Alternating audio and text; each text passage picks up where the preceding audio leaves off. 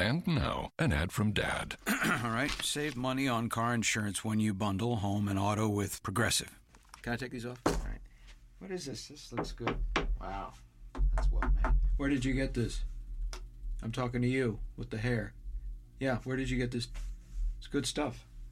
That's solid. That's not veneer, that's solid stuff. Progressive can't save you from becoming your parents, but we can save you money when you bundle home and auto. Progressive Casualty Insurance Company, affiliates, and other insurers. Discounts not available in all states or situations. What are we going to do as a church? Our souls need to wake up. We need to respond to the gospel of Jesus. He said, go into the world. We don't want to deal with reality, Christian. We don't even want to deal with reality even though we've been saved from this place. I'm calling on you today in the name of Jesus to rise up to the call of God. Christ is coming back soon. If I start telling people about hell, I might just scare them off. Where are you going to scare them off to? Hell number 2? People stop and think about it. If hell really exists, and it does, I didn't say that Jesus did, then don't you think people need to know about it? Can't you at least give them a fighting chance? Or are you just going to sit there and let them burn? Good evening, everyone. Welcome to another wonderful show of Don't Let 'Em Burn. This is Rory, and Chris is also in. Chris, all right. And we just want to welcome everyone to tonight's show, where we just have a little dialogue and talk a little bit about things that are going on in our world today. This is what we're going to do the first hour. The second hour, we're going to be having a guest on. And we're going to be just talking, just sharing tonight. Before we get into the show, let me open up with a word of prayer, and then we'll go from there.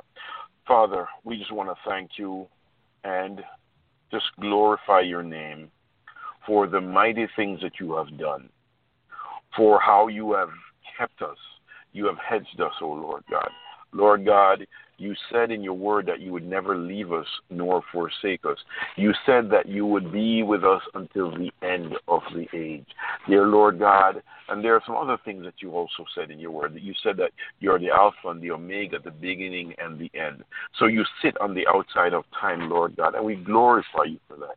Lord God, we just come to you this evening, tonight, and we just ask you, dear Lord God, to go before us. Dear Lord God, season our lips with the words that we are to speak, O Lord God.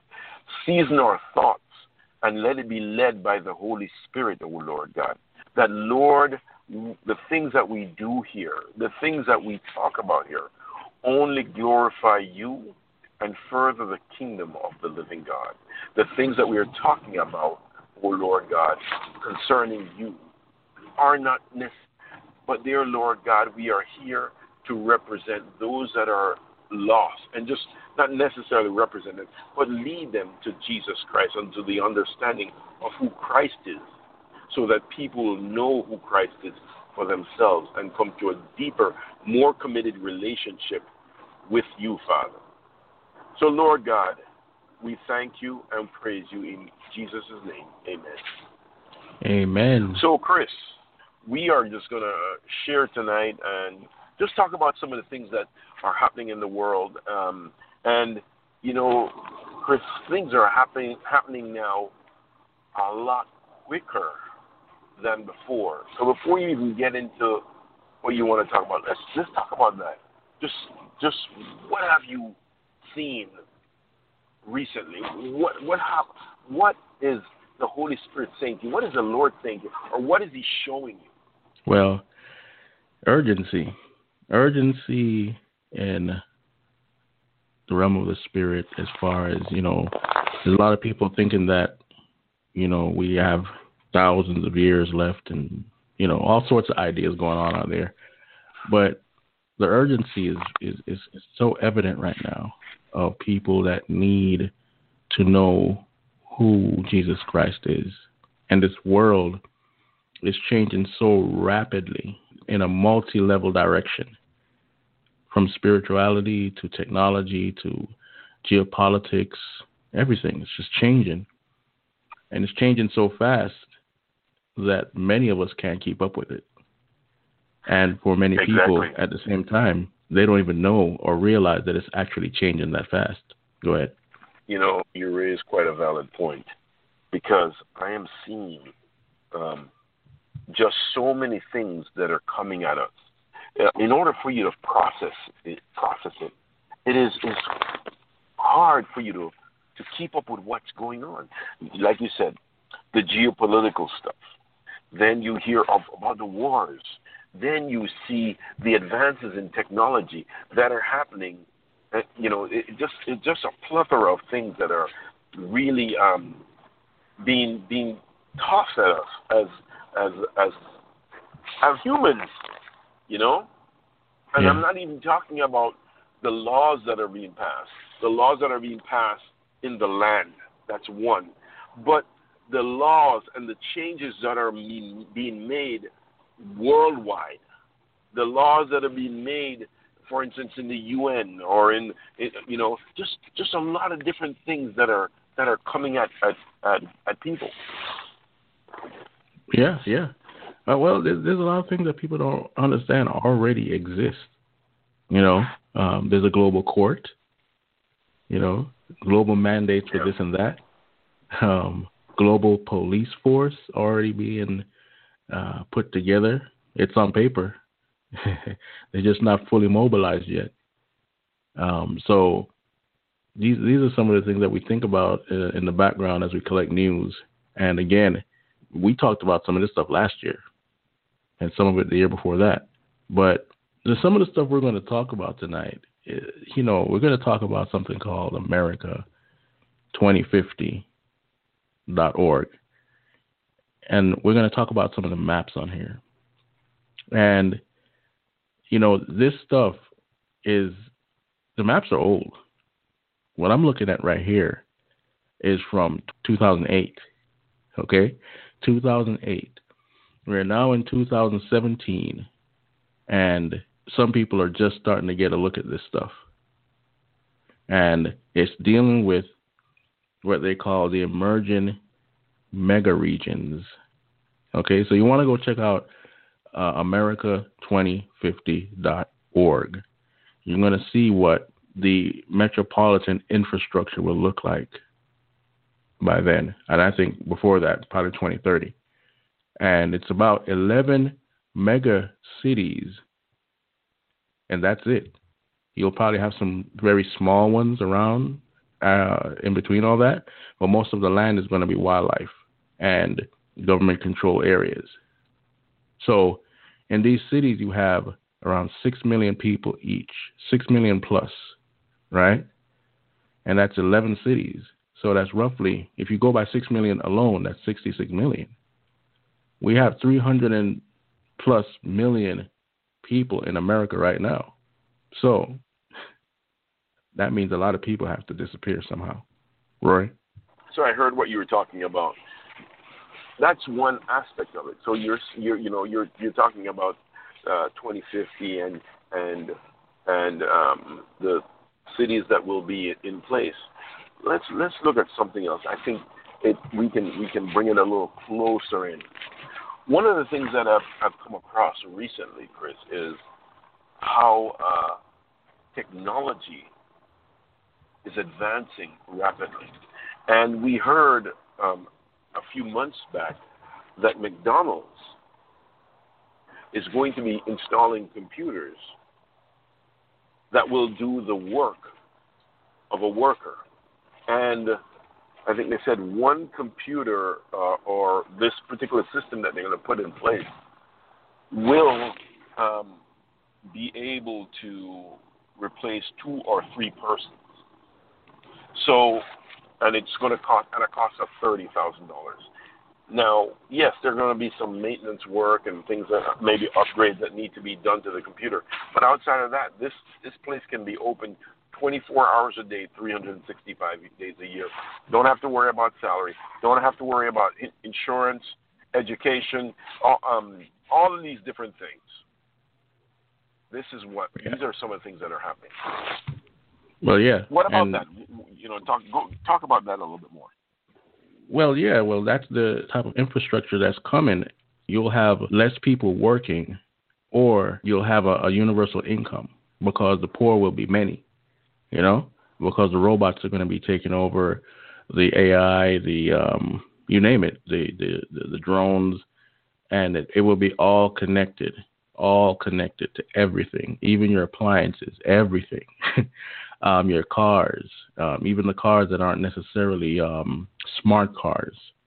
Okay, so we have McDonald's doing it. It's there. It's already happened in McDonald's. They're putting the kiosk in now. You just walk up to the kiosk and you punch in your order, and they deliver it to you. However, they do that in the McDonald's right now. But soon they're going to have it's going to be limited to how many people work in there, and a lot of other restaurants are going to follow suit. So This is now, people, not 5 years, 10 years. This is now. And for those people who might say that what we are saying is outlandish, far off, way off the beaten path, one of the things I've realized, just the other day I went to one of the major retailers. They tend to do people who do fixer-uppers and any type of home materials that are needed, wood, lumber, things like that. You have a couple of these stores that are around, and one of the things that I'm realizing is that they have done away with, they have moved out some of the registers now, and there's self-checkout. So you have literally you have a checkout counter and normally they put it about 4 in, and you can scan your stuff out, and those lines are normally quicker than the human the human beings at a register. Now, you might say, "Come on, that's old, guys," but this is what's in place now, but it's actually going to be obsolete because of how quickly things are moving in technology. Technology is rapidly improving very fast. And you might want to, do you want to talk about that a little bit? Yeah, sure.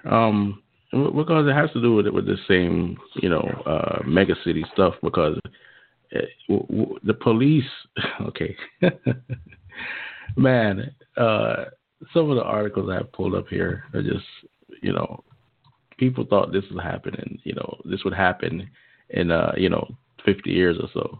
But, technology is moving so fast, again, we can't hardly keep up with it. And so the article I have in front of me, just to link to what you're just saying, is says real-life RoboCop, Dubai, to get a RoboCop by 2017. Well, I guess it's 2017. And they have started to put these things on the streets in India. So these are robotic cops that police, okay? Now, I didn't look at the whole video or the whole article yet. I'll look at it while we speak, but this is not fantasy anymore. This is not science fiction. This is not your Hollywood blockbuster anymore. And of course, this technology is in its infancy. So we don't know yet what sort of system these robots are hooked up. But, they have to, of course, report to a network. So we don't know if it's autonomous or what, but it's still a move towards what people thought was the far future. Go ahead, Roy. Yeah, absolutely. So those are some of the things that are coming, and like you said, it's in Dubai.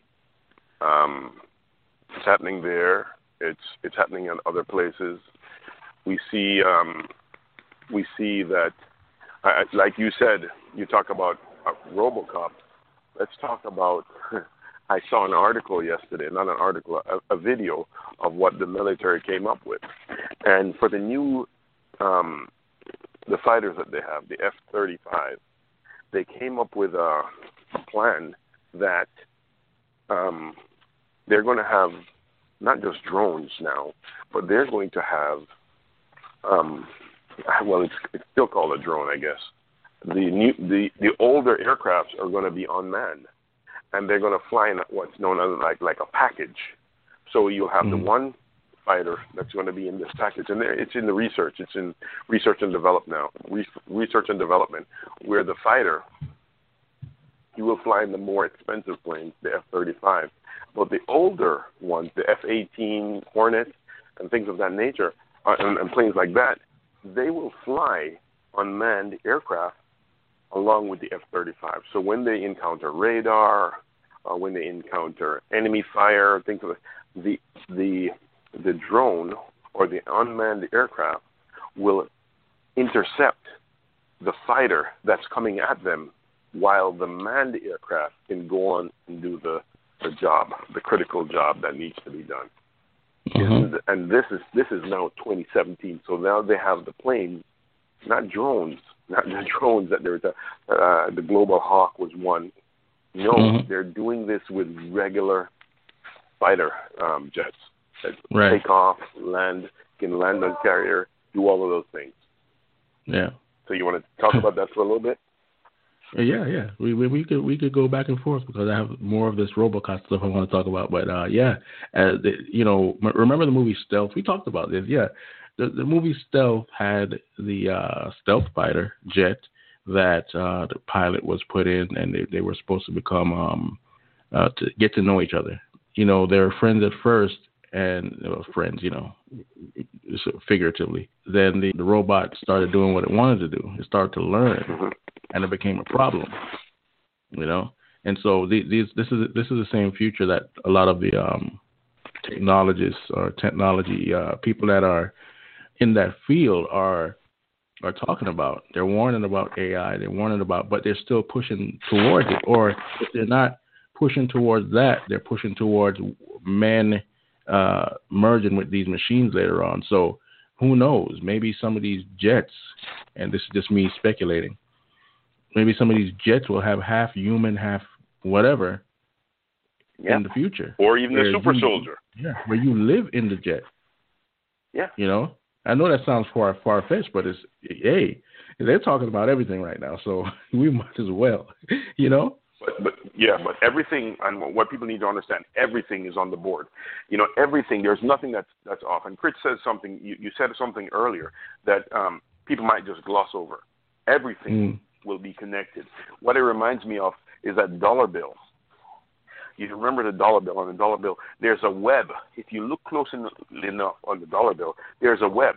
There's an owl. I think it's in the upper right-hand corner that's looking, a very small owl. But behind him, there's a web. And the web is like the World Wide Web. Mm-hmm. And nothing will be able to escape from the web.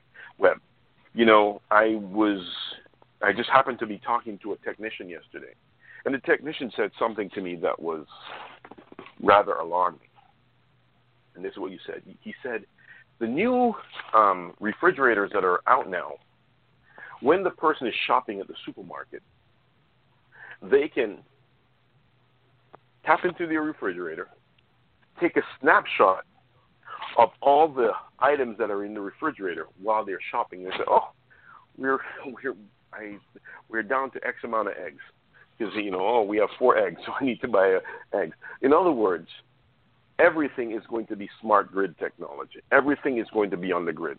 Your oven, your stove, your microwave, your toaster oven, your TV is already there. We have found TVs. There's an article that I also saw the other day where Bose, these headsets that people have, they're listening to a conversation, even your cell phone. It's all interconnected. Everything is interconnected. You want to shed some light on that, Chris? Well, here it is, right? You're talking about stuff that's coming out right now, right? Or maybe came out 2 years ago, whatever, right? And from the tech conference that came out, I think a couple weeks ago, it's called the Internet of Things. They said that if you even have appliances from like 5-10 years ago, they have microchips in them that are ready to connect to the infrastructure, to the web, to the network, to the grid. All they have to do is receive the signal. This sounds like a sci-fi movie, but that's what they're saying. Reminds me of the Batman movie. Yeah, right. Yeah. But we're really trying to keep it very simple here, because if we start talking a lot of tech jargon, people are going to be like, "Oh, well, you're losing me." This is happening, people. But don't be in the mindset of, what does this have to do with my salvation, or what does this have to do with Christianity? It has everything to do with it, because we have to know the season that we're in. Is the Lord going to return soon? We should know that. We don't know the date or the hour. Yep, absolutely. But he said we should know the season. That's what Jesus told the Pharisees and the Sadducees about, that they were hypocrites because they did not know the season of the coming of the Messiah. So these things are real, and these are the things we have to constantly keep looking into, because it will become a part of your life. It's already a part of your life. I think Rory knows personally some Christians that taken the Amazon Echo into their house that continuously listens to them, but they deny it. Yes, and you know, when you turn these things on, they're off. They're still listening to your conversation. They're still they're knowing your voice inflection. They know how you speak, and all that needs to be done with it is for it to be uploaded to the mainframe, and we know pretty much even the way you think, your thought patterns. People forget about those things. Yeah, and this stuff is moving into our streets too. Before, when the last time I was in South Beach, Miami, there was the the crosswalk sign. It spoke. It was now they're simple, listening. They're actually listening too. Yeah, it was a simple analytical voice, but it told you when to cross. It told you when to stop. It's not something that's, it's there. It's right there. It might not be in every city right now, but it's getting there, So, again, this is not far-fetched stuff. Let me get back to this article here about the RoboCop stuff so that we get a little expansion on what's going on here. It says the real-life RoboCop set to serve and protect in Dubai. The droid will patrol streets from May and make up a quarter of the police force by 2030. Because remember now, people, the global initiative right now is Agenda 2030. It's a United Nations initiative, a global initiative. So by 2030, this is when we should expect to see everything interconnected. And you're gonna see it move rapidly, because we're right now in 2017, 2030 is not that far away, people.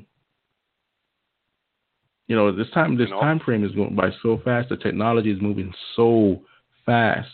What did I hear the other day? The microchip that they built last year is already obsolete. Okay, so how fast is it moving? We used to talk about it moving, doubling every 2 years. But now you see, right now everybody's on the 4K TV. Last year, I sat there and watched 8K cameras, 8K TVs at the technology fair. And it's not all evil. This is just developing very fast. Go ahead, Roy. It is, Chris. It is. And this is what people need to take into consideration. This is what people need to understand, that we're not just here anymore. And you can just go by willy-nilly doing what you do, or bury your head in the sand. But these things are coming up on us extremely fast. And the populace, they don't even understand about what's coming. One more thing about this RoboCop thing.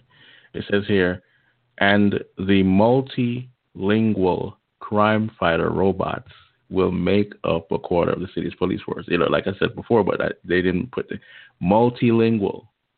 Okay, there's a app out there called Babelfish, right? It started off as a little website page. Now they have an application to where it can translate 40 languages in real time, and there are other devices out there like this. So the RoboCop is going to know you ain't no speaking no English, So, this stuff is whatever language you speak, it will be whatever language you speak, it will be able to understand. Because this is what These are some of the things.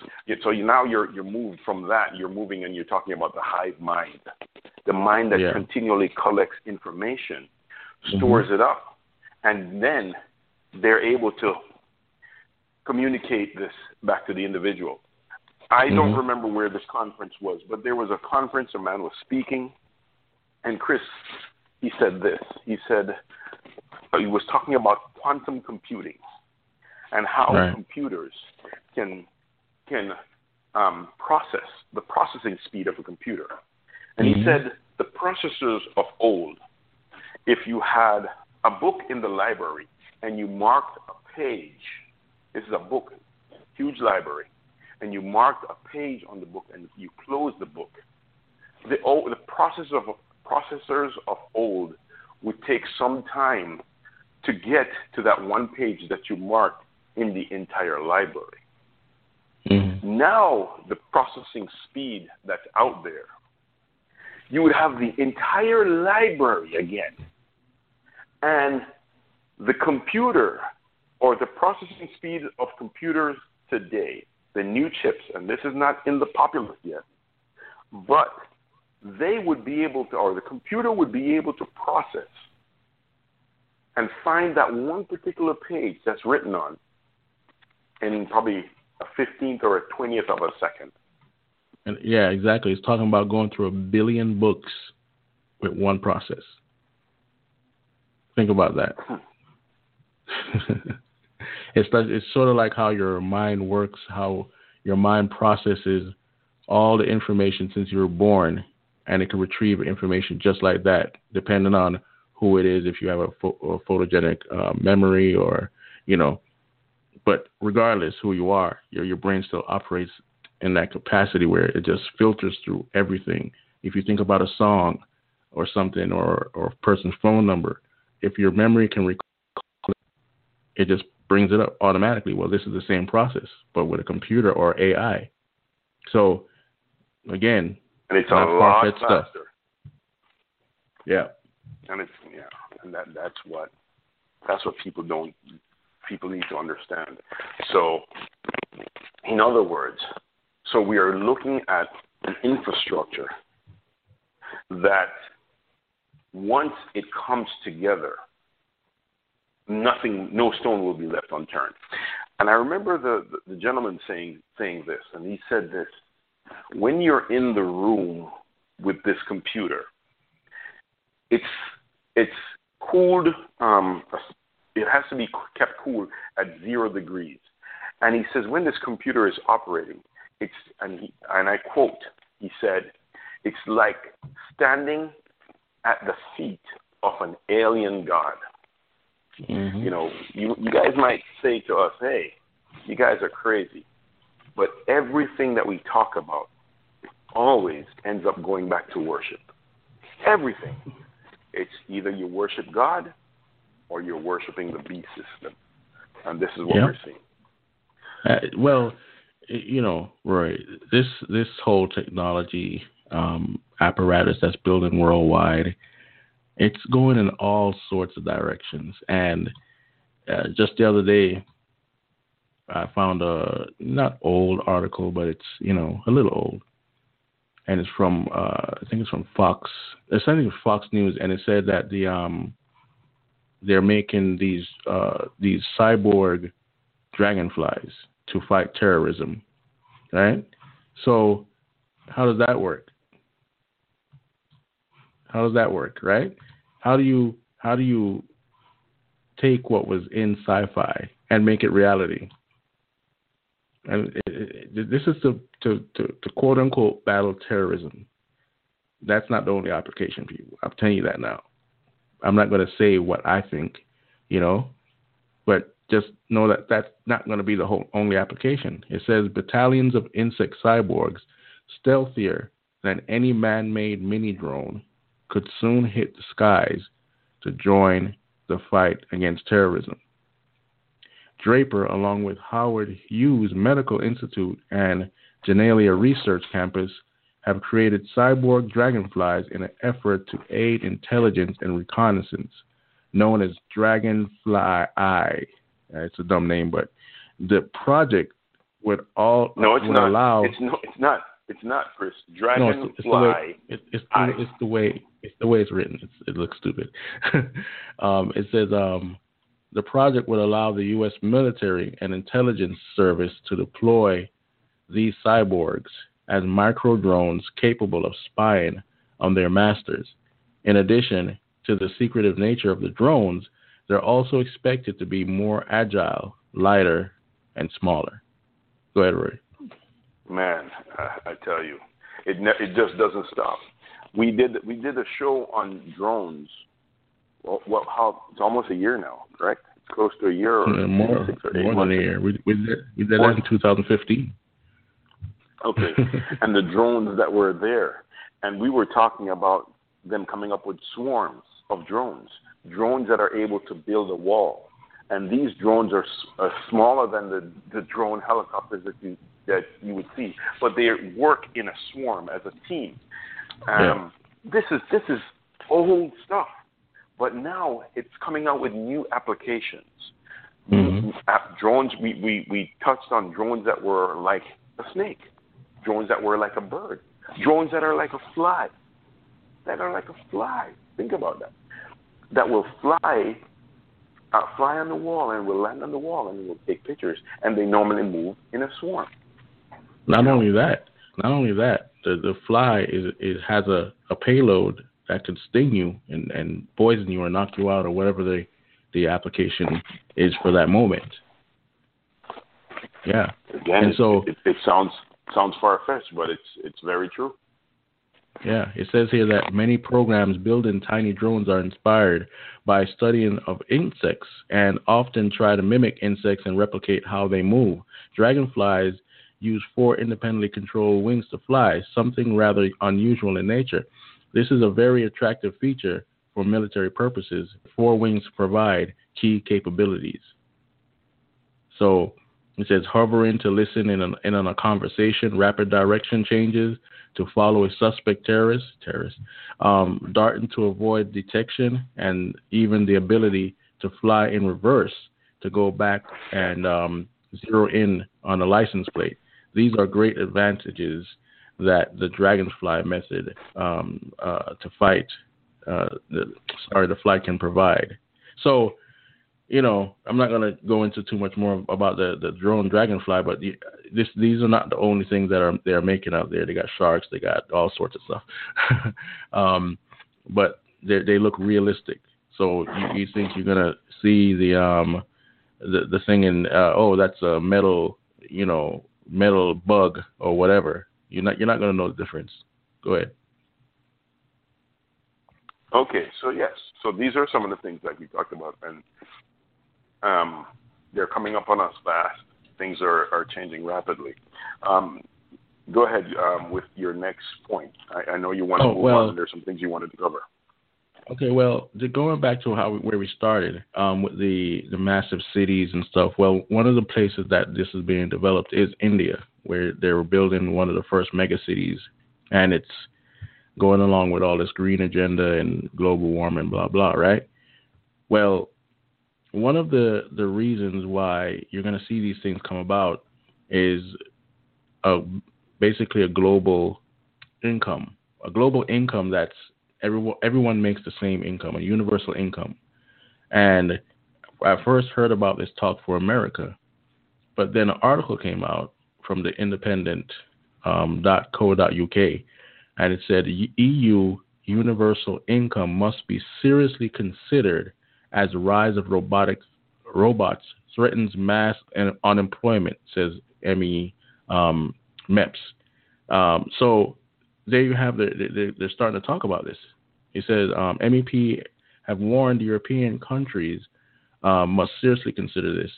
And he says a draft report tabled by a socialist MEP, Mandy Devu, I don't know how to even pronounce this girl's last name, but warns preparations must be made for what is described as technological revolution currently taking place, including provisions for the possible effects on the labor market and robotics. The report, which passed by 17 votes to 2, will be put in front of the entire European Parliament in February, urges members states to consider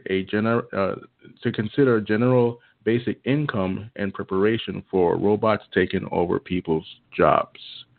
And I'll stop right there. It has to be looked at, Chris. It has to be looked at. We can't. In order for those things to be achieved, if you go back and look at the Georgia Guidestones, these things have to be looked at, because if you don't, you're going to have massive unrest. Yeah. This article is from January 2017. So, again, it's not like yesterday or something. They've been talking about this for a while now. And what you'll see coming in the near future is rights for the robots, rights for anything that is even what they would say sentient or self-aware. Okay, so if a robot controlled by AI is self-aware, then it's like they'll treat it like it's a human. And there are TV shows out there like this. You got Terminator, you have Humans, you have Marvel's Agents of S.H.I.E.L.D., and a whole slew of TV shows and movies that show this example. And they have these things, these documents where people will start to vote on the rights for the robots, the rights for the AI, the rights for the cyborg, whatever, even though cyborgs are more flesh mixed with metal, they're going to be these things. Who has rights? Can you go up and beat up a robot cop without facing consequences? These things are being talked about today. Man, I tell you, it's what you're saying is that these laws are going to come in place very soon. And how they're going about doing this is they're introducing it to us in the movies. Transformers, you can't just, all these different movies that are coming out. People are more in tune, or they're ready now for the first time to accept a robot, and these seeds have been planted for years, but now it's coming to fruition. In Japan, they have created robots. They say robots are for elderly people. It's there. These systems are in place on a trial level, so it's coming. In the military, they're using robots to carry heavy payload. Robots that look like a cow. They can traverse very high and hard terrain, carrying a lot of equipment. So what you're saying is true. It's there. Yeah, it can't be denied, but because people don't see it necessarily in their population, they kind of ignore that this stuff is going on, or they're just ignorant of it. But again, we talked about this in 2015. A lot of this stuff has been in white papers from corporations and news articles since way back, early 2000s. So the development of all this have been moving fast again, as we said before.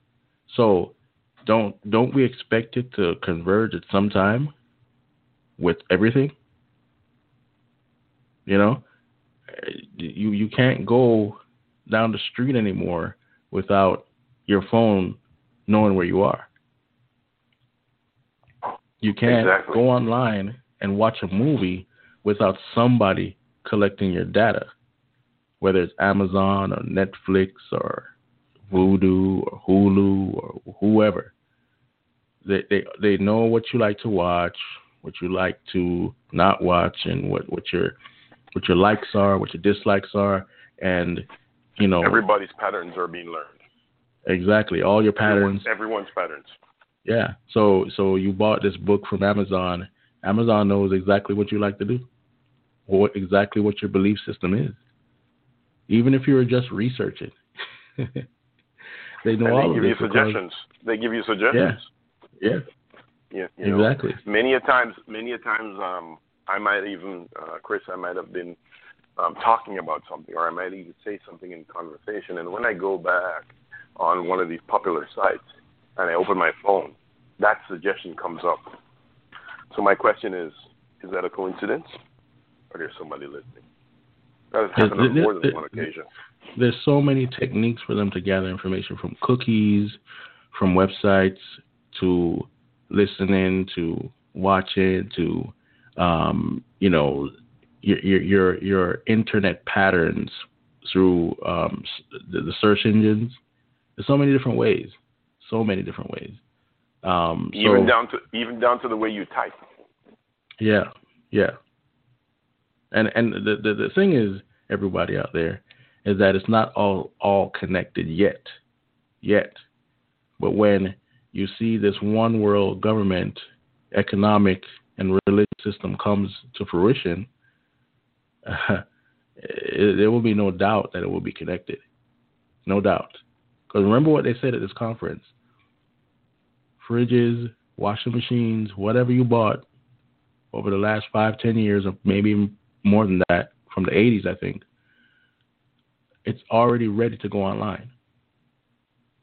It doesn't have to be called a smart fridge, a smart toaster. If it has a microchip in it, it's ready to go online.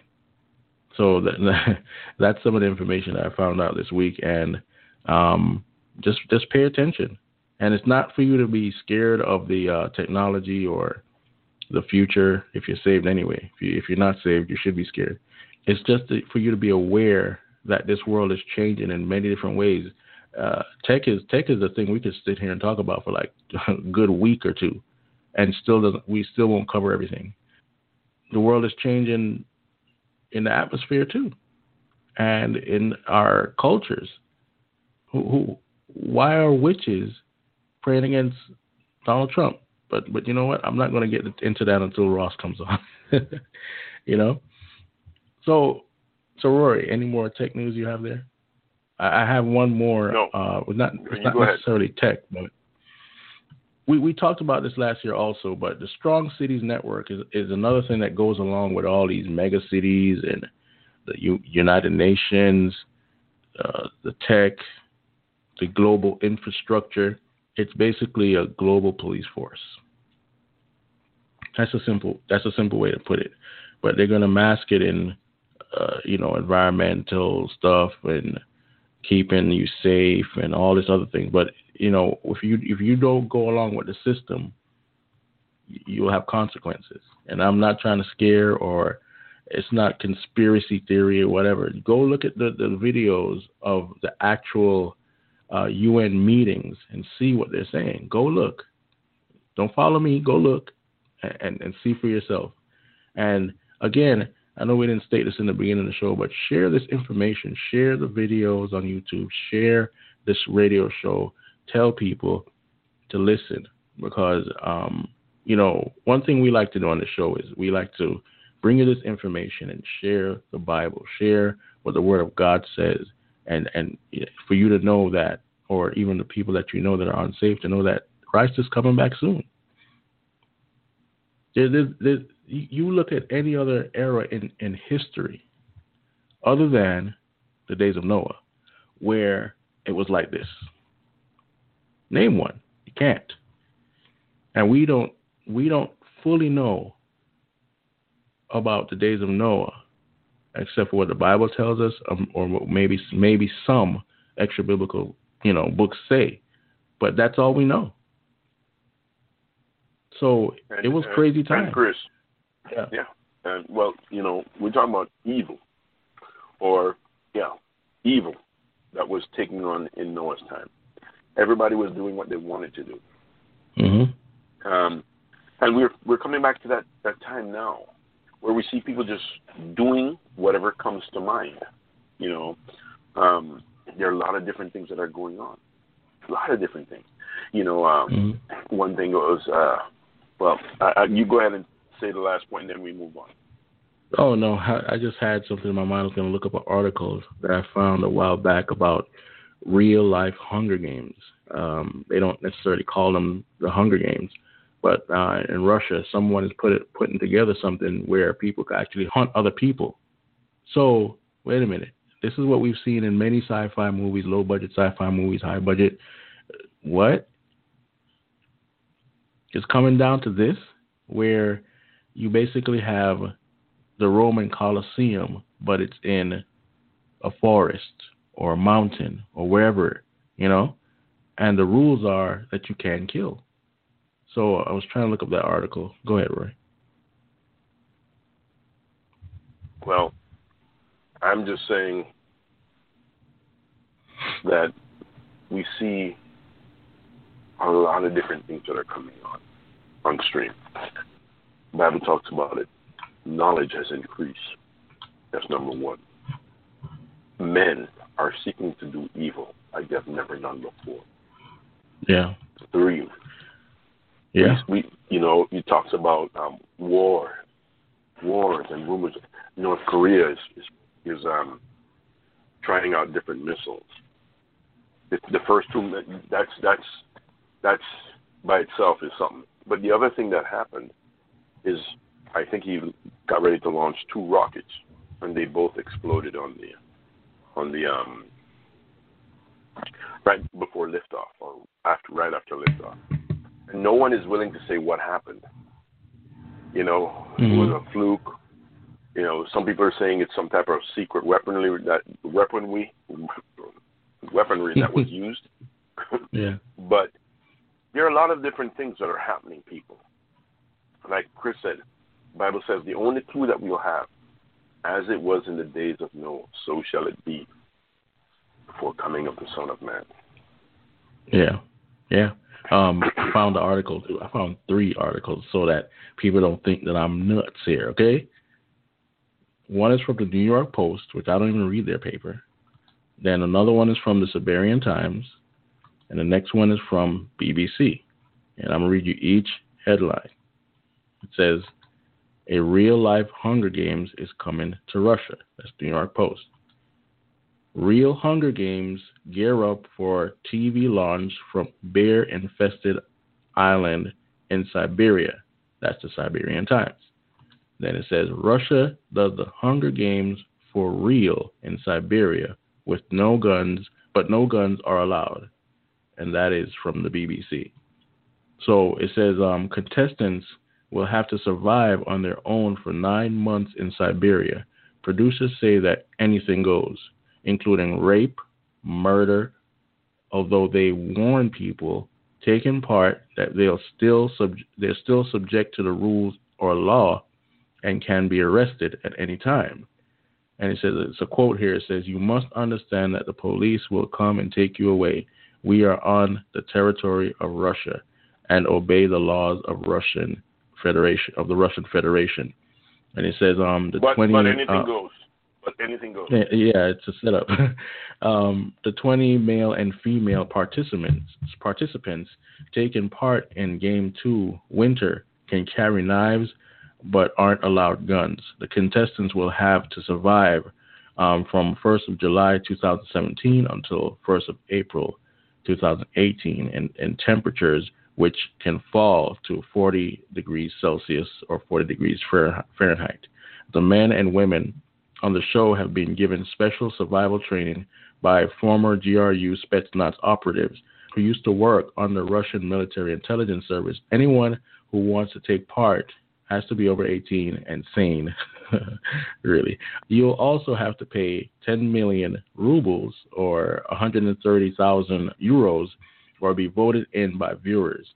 Organizers and local entrepreneur Yevgeny Yakovsky says all participants will have to sign a release of liability in case they're injured or die.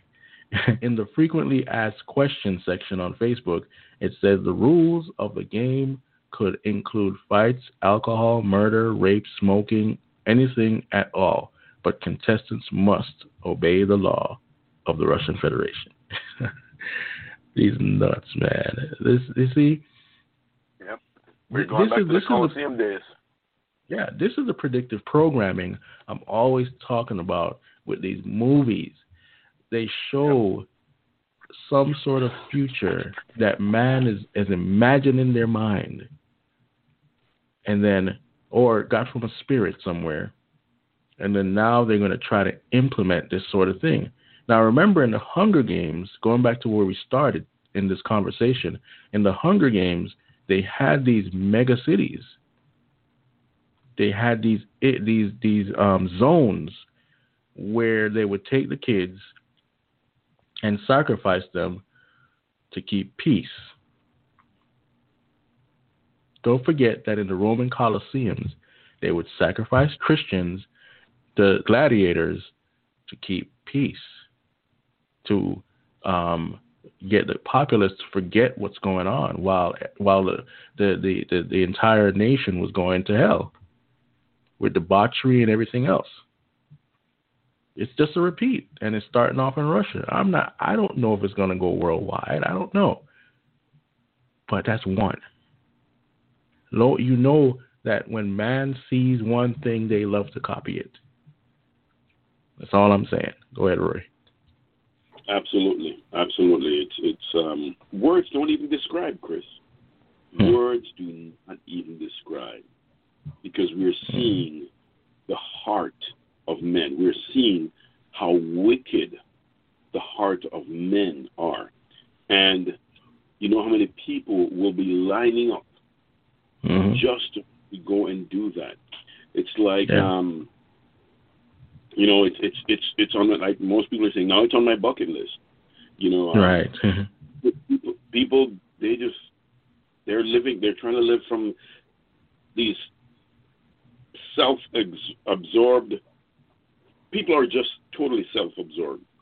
And yeah, totally. We see that with the selfies that are taken, and I'm not going off on a tangent, but all the spotlight has to be on me. You know, the spotlight has to be on what I'm doing, who I am, what I've achieved, what I've accomplished. Me, I. And this is what we're seeing today. That's Satan. Exactly. That's Satan. Yeah, exactly. I will ascend. I will do this. I will do that. That's Satan. It goes back to pride. You know, iniquity was found in Satan first. But for people to actually do this Hunger Games type, adventure, just imagine now people die, right? And then later on you see, well, look, you don't have to really die. Let's do it virtual. Let's get it done in virtual reality. It'll be like a video game. But in reality, you know, you're probably controlling a robot or something else, and then you start running after live people. How about that? If I could think it, they can too. But the point that Jesus Christ made, once it's done in the heart, it's done. Yeah. In other words, you know, a lot of us commit murder in our hearts. And this is what he looked at when he was talking to the Pharisees and Sadducees. You see, you can use a robot to replace it, but you're still doing the deed in your heart. And that's what most people they seem to forget. God is not looking at God is not looking at the outward appearance. He's looking at the heart. Yeah. This is a serious development, but our guest has called in, Roy. So everybody, we have our guest on tonight. His name is Ross Powell from Survival 401k. He's going to bring some insight into some of the things we've been talking about and Bitcoin and some of the geopolitical issues, and we're just going to go back and forth and have a good time. So, Ross, how you doing? Doing, guys. Grace, how are you guys this evening? Doing great. Thanks for having me on. I was just listening a little bit. You guys are right on track with your premise about it. What goes on in your heart or goes on in your head is what your God sees you doing. So you can't hide anything from God. So you're right on with that. You think you're getting away with, but you're not. Yeah. Rory, I know you had some questions for the beginning portion of this interview. Yes. Sure. How are you doing, Russ? How is everything going? Doing very well. Better than I deserve, right? Better than I deserve. It was great seeing you at the conference, and we talked for a little bit. I just want for you to tell the audience a little bit about yourself. How you came to know Jesus Christ. What did you do in your former life before you became a Christian? Well, I became a Christian when I was 13, so I was a child. Okay. I was a rowdy kid like everybody else, but had my different seasons of my faith. And when I was in college, I wasn't exactly pure, but I wasn't exactly rambunctious. But I graduated from the University of Texas in the 80s, and I joined the military as an officer in the United States Navy and went overseas and tangled with the Russians and the Iranians back in the 80s and fought for Reagan, which was a great thing compared to these days.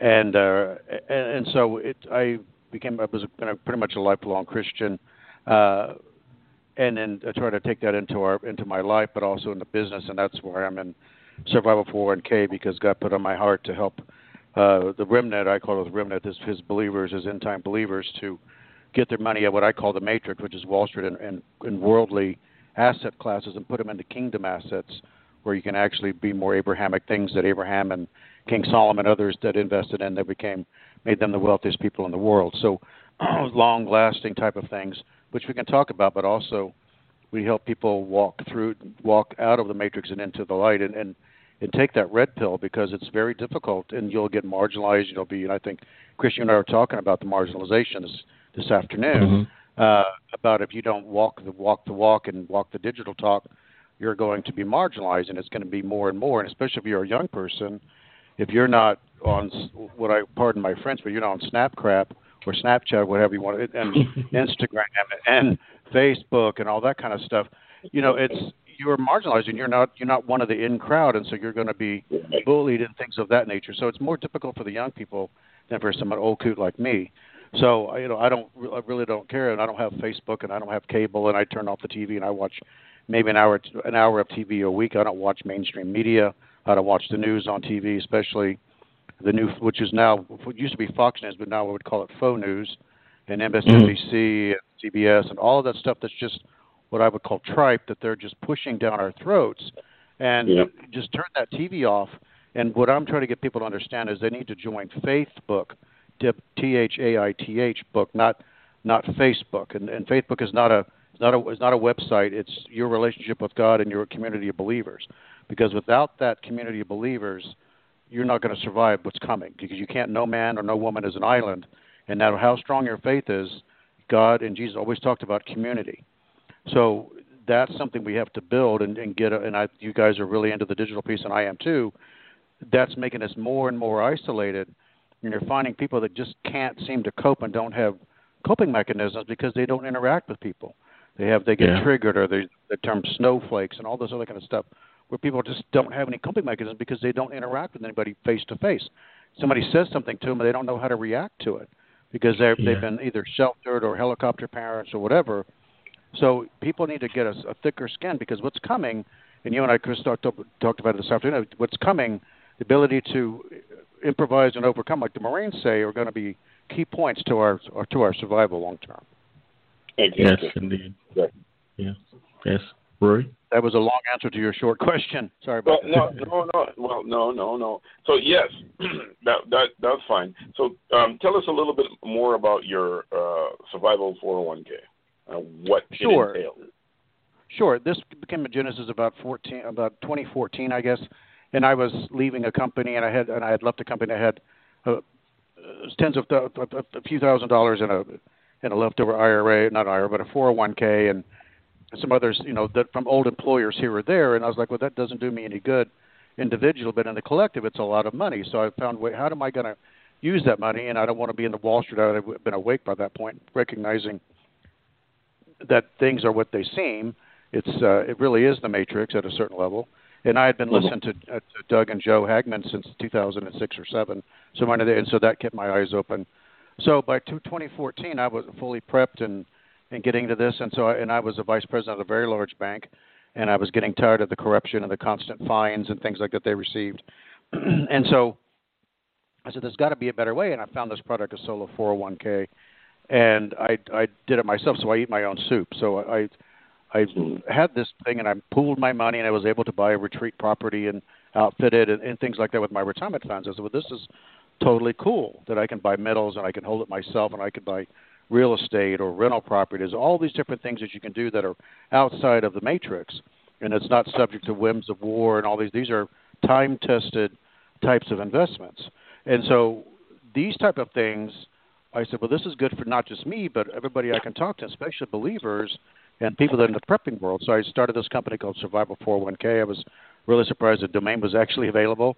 So I started this company and was doing it on the side. It finally got to be so busy, and working with Steve Quayle and the Hagmans, it got to be so busy I had to leave my day job as a vice president that was paying very well, and started this company, and God has truly blessed it. So it's allowed, I don't know, 300-400 people have set their money free out of the matrix so far, and it gains more and more every month.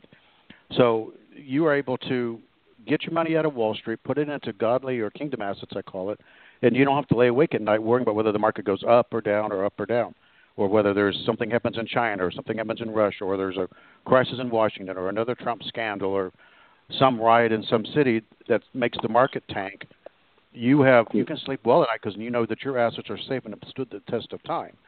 So that's and a lot of people have gained a lot of rest over that and peace in their hearts. And at the same time, we offer many times just helping people talk them out of the tree because they listen to so many shows. And I'm not saying you shouldn't listen to shows because you get your information from there. But at a certain point, God tells you what your direction should be, and He gives you a plan. You need to execute it, and we help people execute their plans. Many times they say, don't listen, because we have our own radio show as well. I'll get a selfish plug to Remnant Radio Network here. But at the same time, I tell them to even turn my show off or turn anybody's show off and execute the plan that God has given you. Because you get paralyzed, right? You just analyze and get so much stuff that your spirit gets quenched. And it's like you're not letting God talk to you, you're letting the radio talk to you. You need to get out there and execute what He's given you. So that's many times, a lot of times it's just pastoral counseling at a certain level, telling people, here's what you need to do. And you just wouldn't believe some of the stories that I hear of that poor people that are just not necessarily monetary spend, but they're just been shafted in their life, and they just can't believe, how do you overcome that? How do you drag yourself out of bed every day? And they say, it's my faith in Jesus Christ, knowing that tomorrow will be a better day. And so you hear some really great stories of people overcoming great hardships, and it crosses all races, all genders, all that. I mean, they're all one family. They're all part of the same body. And so you hear people's stories, and it's like, wow, you can see God at work. And I say, boy, that's a God thing almost every day. So it's just phenomenal how God works in people's lives and you build a community of people at the same time. Yeah, absolutely. I agree with what you're saying about even, and I will even say it, hey, don't sit there and listen to our show. Our show doesn't replace God's Word. God's Word it's higher than anything else. It's paramount. It's the most important thing. Learning God's Word, hiding His Word in your heart, that you will not sin against the Lord, because, in His Word, He says, heaven and earth will pass away. It's going to pass away. The only thing that will stand with eternity is what you have done while you were on this earth. So, valid point. Tell us about, you were in the military, and you also, from what we spoke about, you also help with some giving out Bibles or something to that effect? Potentially, yeah, absolutely. So we've given out Bibles, and we we recommend people have Bibles at their homes to hand out to people. Also, the big thing that we're talking to a lot of people about is think about setting up a home church and having a community of people, because there's so many people that sit and watch TV and watch church on TV. Yes. It's like, if you have neighbors and friends that do that, why don't you build a small Bible study, or I call it a home church, because the time is coming where the Christianity is going to be pushed underground again. Mm-hmm. And it made people then say, oh no, that could never happen.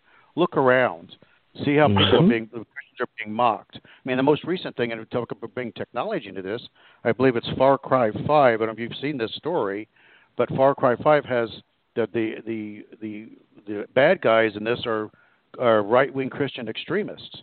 So they're actually having Christians are the ones that are the bad guys, and that's the people you're supposed to take out. And on the front of the cover, it's got a bunch of redneck boys all around the, but it makes it look like the guy in the center who's the leader is like Jesus at the Last Supper. So there's the mocking is coming, and they're channeling it on the young people. I mean, I know there's older people in their 30s and 40s that do video games, obviously, but they're focusing on the young people that are already stretched to the max and leaving the church and not being part of the church and leaving the faith. So they're just Satan is just pounding on the young people.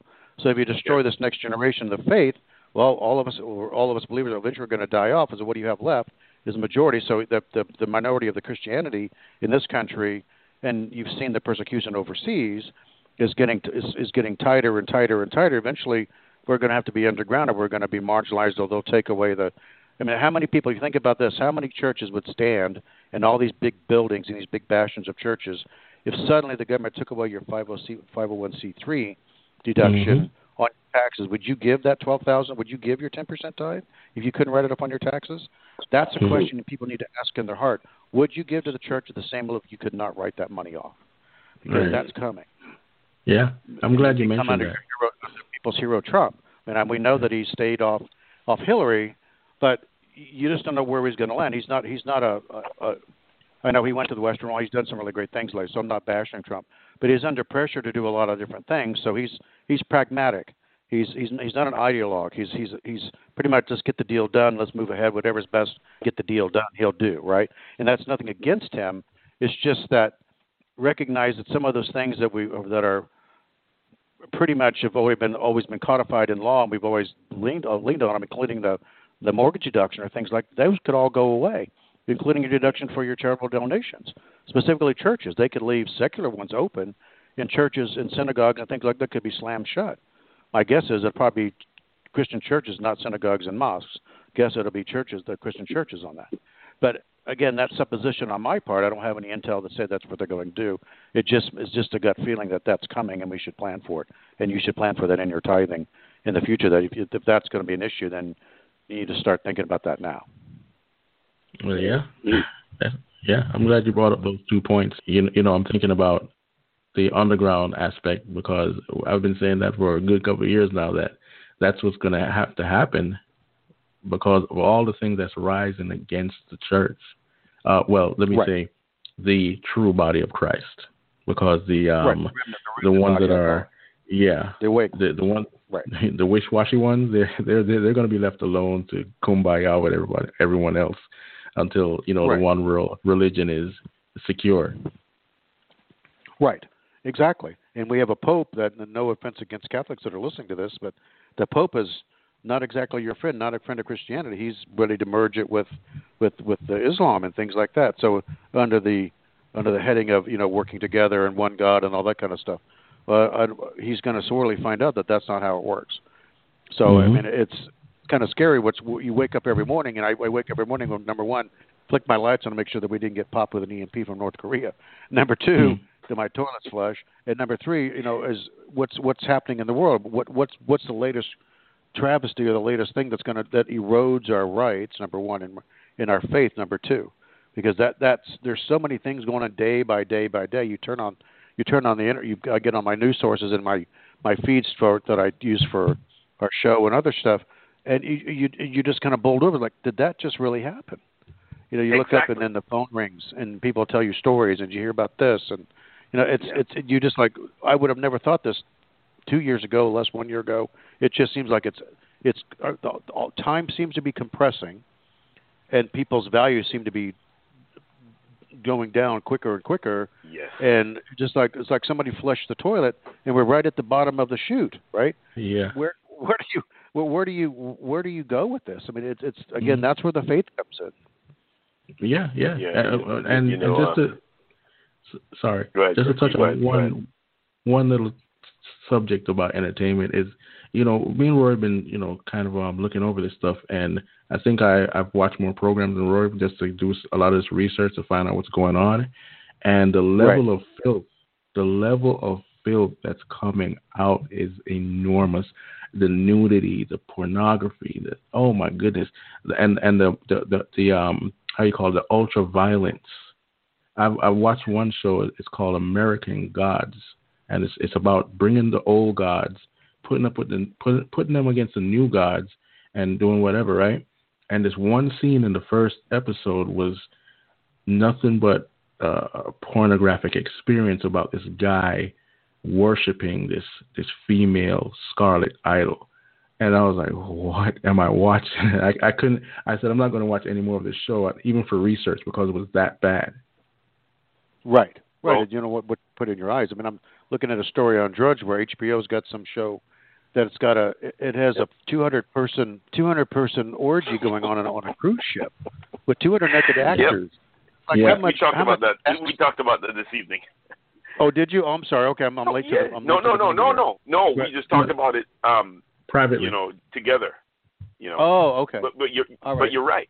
You're absolutely right, and Chris too. You said something before. You said the things that are coming at us. You said it's like time is being compressed, and right. I have to agree with you.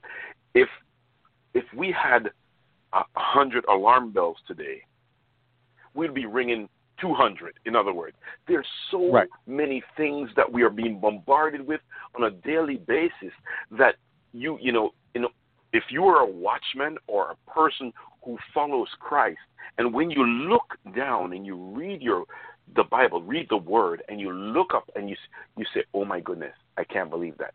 Did that just happen?"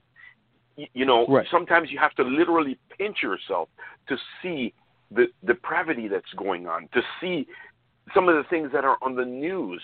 You'd be shocked.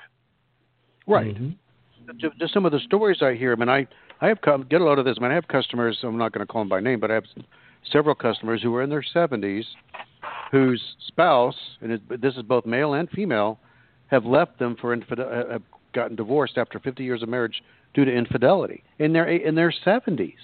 Wow. Now, can you imagine? Would that ever happen before? No.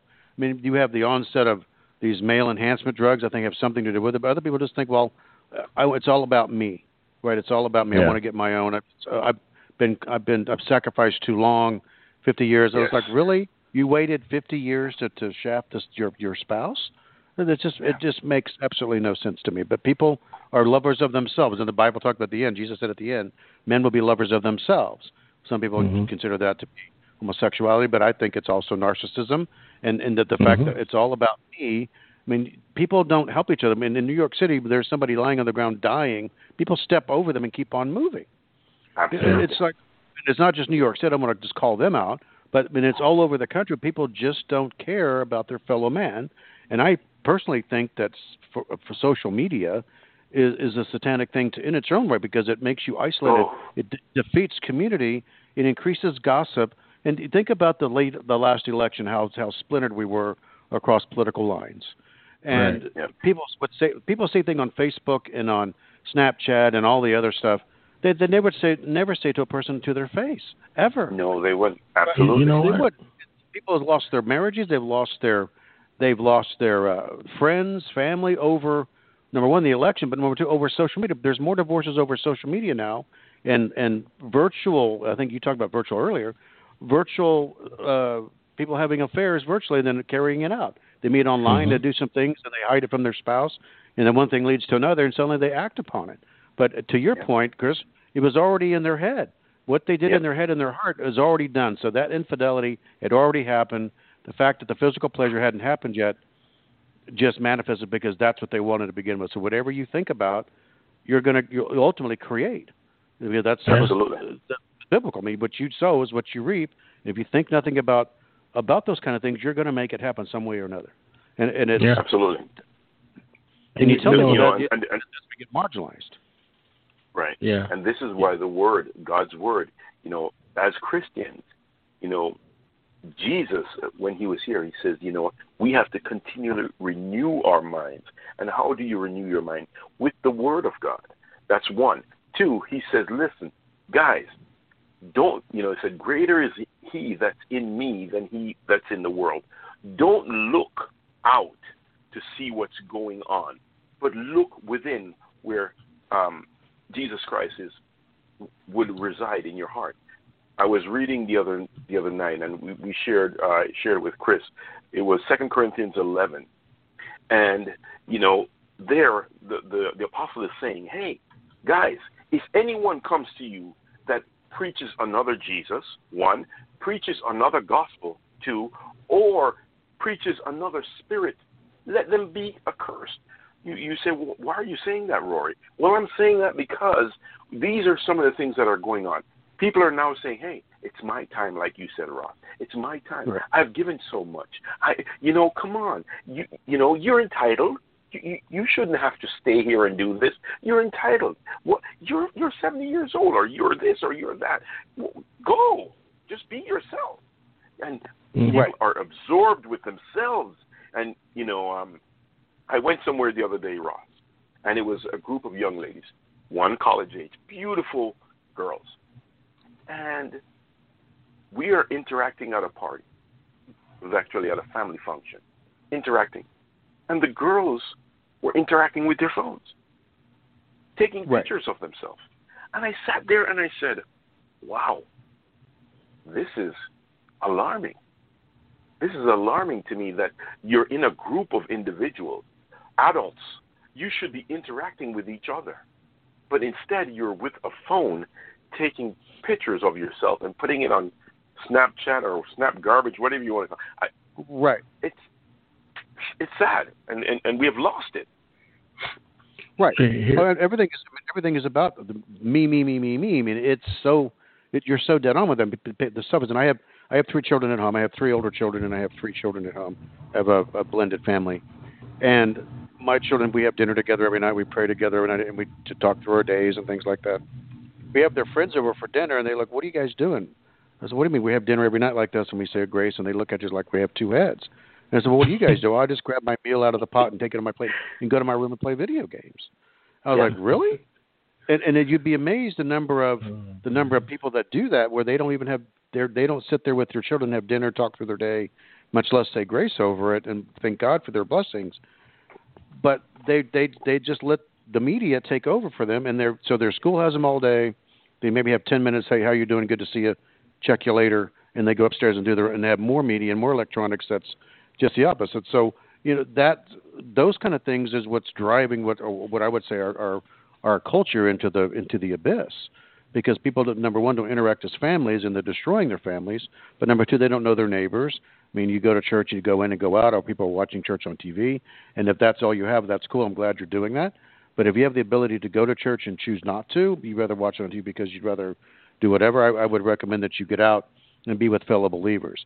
Because you can hear the preacher, but sitting there talking with other believers and making friends and making your circle of friends being more of God's people versus just the secular world, it's an amazing difference in your life. Again, that's in my humble opinion, of course. Oh, yeah, I agree. And to add on to the technical aspect of the social media craziness, people don't realize that there's a technology out there called heat mapping, and it shows the trends. It shows the atmosphere of any country, any small community, how they're going to react to certain things. And guess what? Facebook is one of the biggest ones because it has 1 billion plus people on it. And so, these people already knew Trump was going to win. They can see it on the heat map. Come on. When the election happened and we saw some of the states turn around, it was like, okay, it looks good. And then Florida turned blood red. We're like, oh, he got it. And that's just a map on the television. So imagine the technology with the heat mapping, what they actually are able to see in real time. Well, Chris, I agree. I would agree with what you're saying, but I think one of the things that was being done during the election, I think the spin doctors were spinning, and I would also say that I have to agree with you on one side, and then I'm going to say something else. On one side, I would say this is 2016, or it was 2016. We have more research. We are able to go to Iraq and find a man in a hole 6 feet down and maybe 4 or 5 feet wide with a table and a bed in there, and we couldn't predict an election? Seriously? Right. Okay, right. That's you can read one. the printing off a golf ball from 200 miles up. Right. I mean, exactly. they can read the bald spot on back of Trump's head. So you can't get away from it. And the thing that's even more is scary is the messaging that they do. That they'll take those heat maps and the data, and then they'll craft messages to try to change that, and then they'll fix the polls that they had that was all spin, that were oversampled, and everybody said everything's oversampled for Hillary, and everybody's surprised. Oh, how did Donald Trump win? Well, because number one, you couldn't do the voter fraud as much as you wanted to, and 2, your polls were flawed because you're thinking people, well, Hillary's going to win anyway, so I'm not going to go vote. What it did was it suppressed her own base, not the Trump base. That just got them all fired up, which maybe keeps them going forward or not. Yeah. So it's, but I mean, the technology is crazy, and so you have all of this interconnectivity that people say, "Well, I have 1,000 friends." Well, how many have you had coffee with lately, or had a beer with you? Real friends. Oh, real friends that you actually Facebook, meaning FaceTime, not the app on your iPhone, but actually FaceTime in a public place, maybe one or two, and then people use Facebook to overinflate their lives, which causes depression with other people. So people say, look at me, but all of it is sophistry, and none of it's real. So you don't really know what's real and what's not, and so you take that whole interconnectivity, and people are looking, and we're going to talk about Bitcoin and cryptocurrency. I think that's the next level, and then you have AI, and now they're having machines are able to beat masters in certain games. I saw with an AI machine beat a Chinese master in an ancient game called Go. So computers and these robots are learning, and it makes me think, well, was the move the whole Terminator series that's been around since the late 80s and early 90s, was that all just pre-programming for us to accept all of that? I mean, you have to think that TV is just driven to pre-program you to accept it, because we know it's definitely helps certain social issues to move people to believe a certain way on whether it's homosexual rights or transgender rights, or all that. They use TV and media to, number one, desensitize you, but also to make you feel marginalized if you don't think a certain way, right? And look at those standardized testing. I mean, you look at our education system, and I know I'm ranting here, and I'm sorry, but if you make people force them through a chute to do standardized testing, and all they learn is how to answer the correct answer, you're building robots so that they will do what they're told long term. Right? You're not creating critical thinking, and people that learn differently or they have cultural differences, they may not be able to understand that test and don't take the test the same way, or you may have dyslexia, or you may have certain issues that you're just not a great test taker, but you're a great thinker. They don't teach the critical thinking skills any longer. You're just told, here's the answer, learn it, march on. And what does that create? A whole a flaccid whole population who doesn't really do anything other than what they're told, and they listen to the garbage on TV. And people wonder why they become so shallow. They're not able to interact. They're not able to interact, or you cannot have a conversation, a deep, moving conversation. And I got to say something else, guys. And I went to a graduation before I came on, high school graduation, and the salutatorian. No, it was a Christian school. Okay. The salutatorian got up to speak. And for her speech, when I heard the speech, I'm like, seriously, after 12 years that you've had to plan this is what you got up to speak about. There was no content in there. She thanked her teachers, and she made some other little points, which were not really points. And she said, well, okay, guys, that's it. I'm out. See you. And I said, wow. Later. Exactly. And I said, wow, no depth. Right. You didn't talk about building character. What is going to take me to move from this point forward? I'm now going out into the world. Nothing like that. How am I going to excel? How am I going to excel? And guys, as my classmates, I think you should shoot for this. This is what you should aim for. Nothing. And I was shocked. Christian school. Right. Right. Oh, absolutely. I mean, some of the Christians, people that go to Christian schools, some of my kids say, are some of the worst ones that with drugs and sex and everything else. So it permeates the entire culture. But the thing that's scaring me more, we're not really, I don't want to use scare, I guess more dismaying, is the fact that the freedom of speech and people's interaction, again, the social medias make it so that they'll blather on it with each other and just call each other all kinds of names on Facebook. But in reality, together they either don't talk or there is no community. But then people become there's no freedom of speech on universities. When I went to University of Texas, the whole idea was about learning different people's point of views and their cultures and their belief systems and broadening your mind to other people. Now the universities are if you don't think a certain way, they're going to beat the hell out of you. If you don't if you're at Berkeley or whatever, and so a lot of schools are implementing God forbid this, but think about this. Martin Luther King gave his life for to break up segregation, right? In reality, he sacrificed his life for this. And now we have groups of people that want or willingly, voluntarily segregating their schools, whites versus blacks versus other people of color, and making safe zones only people of color, or white people can't be here, or only white people. It's just ridiculous. We've come full circle back to segregation. Those are the most enlightened people. Like, give me a break. God's got to be loving us. Martin Luther would be spinning in his grave. Why did I sacrificed for what? And unfortunately, his family is calling all these people out because they said, "Our father and our grandfather, we died for this. Why are you talking like this? What are you doing?" And it's no, they're not. You're saying they're not calling them out, correct? Oh, they are calling. No, they are calling them out. There's certain ones are calling them out. No, others are on the bandwagon, but most of them, the majority of them, is direct children are calling him out, saying this is, and his wife are calling him out, going, what is up with this? No, this is the alarming. This is the outcome from what's interesting to me is when you look into the occult and the weird stuff. This is what they want. They want the upside down. They want the parallel to right. They want black instead of white. You know what I mean? They want the darkness, and they want it to come up so much that their antichrist will rise.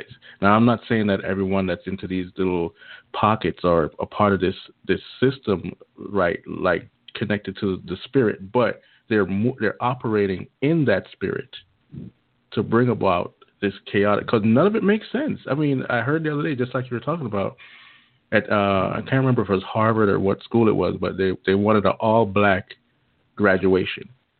But wait a minute. They did. They have all Hispanic and all of this and all of that. It's like, wait a minute. Nuts. That's nuts. We fought way too hard to make that go away. How is it that you think that's okay, right? That it just makes absolutely no sense to me. Yeah. But, here is something else I wanted to touch on, because you brought that point up. I can't remember the school, but the president was Taylor Reverly III, and Black Lives Matter went into his office to speak to him to give their demands. These are the things that you must do. And he said, you know what? Come to think of it, I don't give demands on anybody. He's the president of the school. And he said, when you come and you talk, we can talk, but you don't tell me about what demands you have. And this is the problem that we have in society. Parents are no longer parents. Like you said, my brother, we have kids that are raising themselves, parents that are absorbed with themselves. So no one is watching the hen house anymore. And everybody's just coming in and doing as they please. And it goes right back, Chris, to Aleister Crowley. Do whatever you want to do. Do what thou wilt. And this is what's going on. And then now it's coming to where the presidents in colleges are dealing with these adults. We had, I think it was one of the colleges that the vice president went to speak the other day. And the kids there turned their backs. Man, if I was the president, I would revoke, if there was such a thing, their diplomas and said, no, you can't do that. It's wrong. There are standards that are put in place. If there is no protocol, it makes no sense. Right, it's just chaos will ensue. There's no order. And so the government creates this problem, and they already have the solution devised, and that'll be whether it's martial law or outlawing certain faiths or something like that. So the whole and I think what you said is like, and Chris, I think you did too, is like everything seems upside down. What's right is wrong, and wrong is right. And it always brings me back to the book of Malachi, chapter 4, verse 16. And it said, and I'll just read this if you don't mind. It said, then those who feared the Lord with all filled reverence spoke to one another, saying, the Lord paid attention to it. It's a book of, 13. He says, your words have been harsh against me, says the Lord, but you say, what have we spoken against you? You have said it is useless to serve God. What profit is it if we keep his ordinance and walk around like mourners before the Lord of hosts? So now we call the arrogant happy and blessed. Evildoers are exalted and prosper, and then they test God and they escape unpunished. And then then those who fear the Lord with all filled reverence spoke to one another and the Lord paid attention and heard it, in a book of remembrance was written before him for those who fear the Lord. And this is the Amplified Version, with an attitude of reverence and respect, and who esteem his name.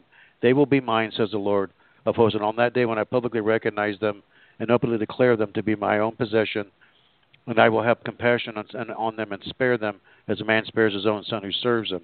Then you will again see distinguish between the righteous and the wicked, between the one who serves God and the one who does not serve him. And every time I look at this, that scripture comes to mind, because that's exactly where we're at. Because nobody fears God, nobody fears retribution, nobody thinks about sin, nobody thinks about how they're treating their fellow man. It's what's wrong is right and right is wrong, and damned if you think otherwise, because you're going to be pushed into some little eddy and some little pool, and nobody's going to really care about you. They're going to shut you down. They're going to call you fake news. We're all fake news. The three of us are fake news tonight. You know that, right? Because we're spreading the gospel. I call it faith. I call it faith news. Faith news, exactly. Faith news. Faith news. So at the end of the day, we just have to keep marching on, and those who persevere to the very end will be saved, and everything will be made manifest, right? So how do we as people on the radio help our listeners march in that direction? What kind of things can we give them? I'm interviewing you guys, but I always ask myself, and my co-host Chris, how can we give our listeners something to walk away with? What is that little nugget that they can hold in their heart for that week and say and make a difference in their lives and the lives of others? And so that's the big thing. How can we as fellow believers help our peers or reach out to our neighbors to show them the beauty of the gospel and the light of the gospel, but at the same time something that they could hang their hats on? Because that's how people react these days. You can't just lay it out there and think they'll believe it. You have to show them. It seems like these days, for them to be able to believe the gospel. Sad as that is, but that seems like it is, to me anyway. Yeah, that's true. And that's why we talk about some of the subjects we talk about on the show. So we're continually bringing the proof and the evidence and bring it back to the Word of God. What does the Word of God say? And how can you apply this to your life? We try to give those solutions, because we could talk about problems forever. Until Christ comes back, there's going to be problems. But the Word of God says, don't fear. Don't fear. But it is talking to believers. So if you're not a believer, you need to repent and turn to Jesus Christ today. And that's our message. That's our message. Because I'm telling you, this is a lot of the stuff I found out this week. People, brace yourselves. Brace yourselves. But Rory, go ahead. Yeah, I like you said, Ross, these nuggets, and you said faith news. This is the only true news that's there. Jesus Christ said, I'm the way, the truth, and the life. No man comes to the Father but by me. He is truth. He is the life. And that's the only thing I'm saying to hold on to. Hold on to Jesus Christ. If you hold on to Christ, he will teach you, and you will come to the understanding of who he is. Right, and that's the most important thing. And it takes effort. I mean, you just can't jam it like the Matrix. We jam this thing in the back of your neck, and suddenly you're a Bible scholar, right? You have to. It takes time and effort and repentance and supplication and all these things that you have to change your life and get into a routine where you're putting God first instead of yourself first. And that's a transformation that it seems like by the time you get there, it's time to die, right? You don't get there. It seems like by the time you're ready to pass on, you finally got to where you need to be. So, but it's a process. You don't do it overnight. But I think the folks that need to redouble their efforts on that. And how do you jerk people awake? Because many times the message you give and the message we give, people scoff at us and say we're Bible thumpers or we're prudes or we're this or that. And then just wet in our Wheaties, I think, because they really don't want to hear what we have to say, because we don't march to the same drummer as them. Right. Yeah. Well, I'm gonna meld what you just said into the next subject, because I want you to talk about Bitcoin a little bit, and I have 2 articles up here about what happened. But that's the whole thing. The Bible talks about there will be scoffers in these last days. And they're going to say, well, didn't your father talk about that? And your grandfather and the people before them? Y'all been talking about this for 50 years. And so or for 500 years. Right. They're fulfilling Bible prophecy.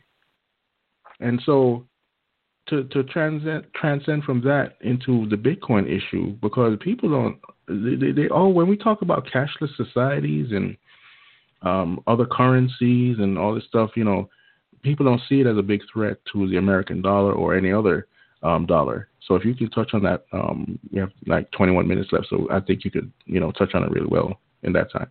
Oh, sure. There's with our company, Survival 401k, we focus on hard assets, and that generally is things you can touch. If you don't hold it, you don't own it, kind of thing. Steve Quayle and others talk about that. But the things that last the test of time, we're thinking about Abrahamic things and King Solomon and all of the big leaders of the Bible always had gold, and they always had silver, and they had food, and they had land, and they had cattle, and all of these things that again fit at the very bottom of the self-actualization pyramid, because they didn't really worry about their self-esteem. They didn't really worry about whether they took selfies of each other, well, they couldn't, number one. But at the end of the day, they weren't worried about self. They were worried about their people. So now you have a whole litany so you have fiat currency since 1913, and it's been devalued and devalued and devalued. And so what you would, but silver has lasted the test of time. The price of silver into so many ounces of silver in 1950 buys the same thing as the number of ounces of silver today. So it's still relevant. Is it a growth engine for your retirement? It can be. It's a wealth.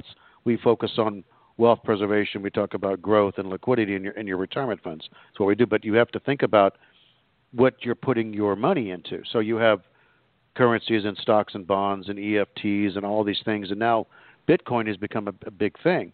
And my phone is, because of the run-up of Bitcoin over the last week and a half, my customers have been ringing my phone off the hook. Can I use my 401k for Bitcoin? I said, well, yes, you can. Just recognize that it's very volatile. And we saw it run up to almost 2,800, and then it popped down. It took a dump today at down 400 points. And there's other coins, Ethereum and Litecoin, and Veritas is coming out tomorrow, and there's a litany of these different coins. They call them ICOs, initial coin offerings, kind of like an IPO, initial public offering for stocks. So people are buying these cryptocurrencies like they would stocks, but they have to recognize, they seem to think, well, this is going to be better than the dollar or the pound or the euro or the yuan. But what they don't recognize is it's got the same durability or even less than the dollar, and it's got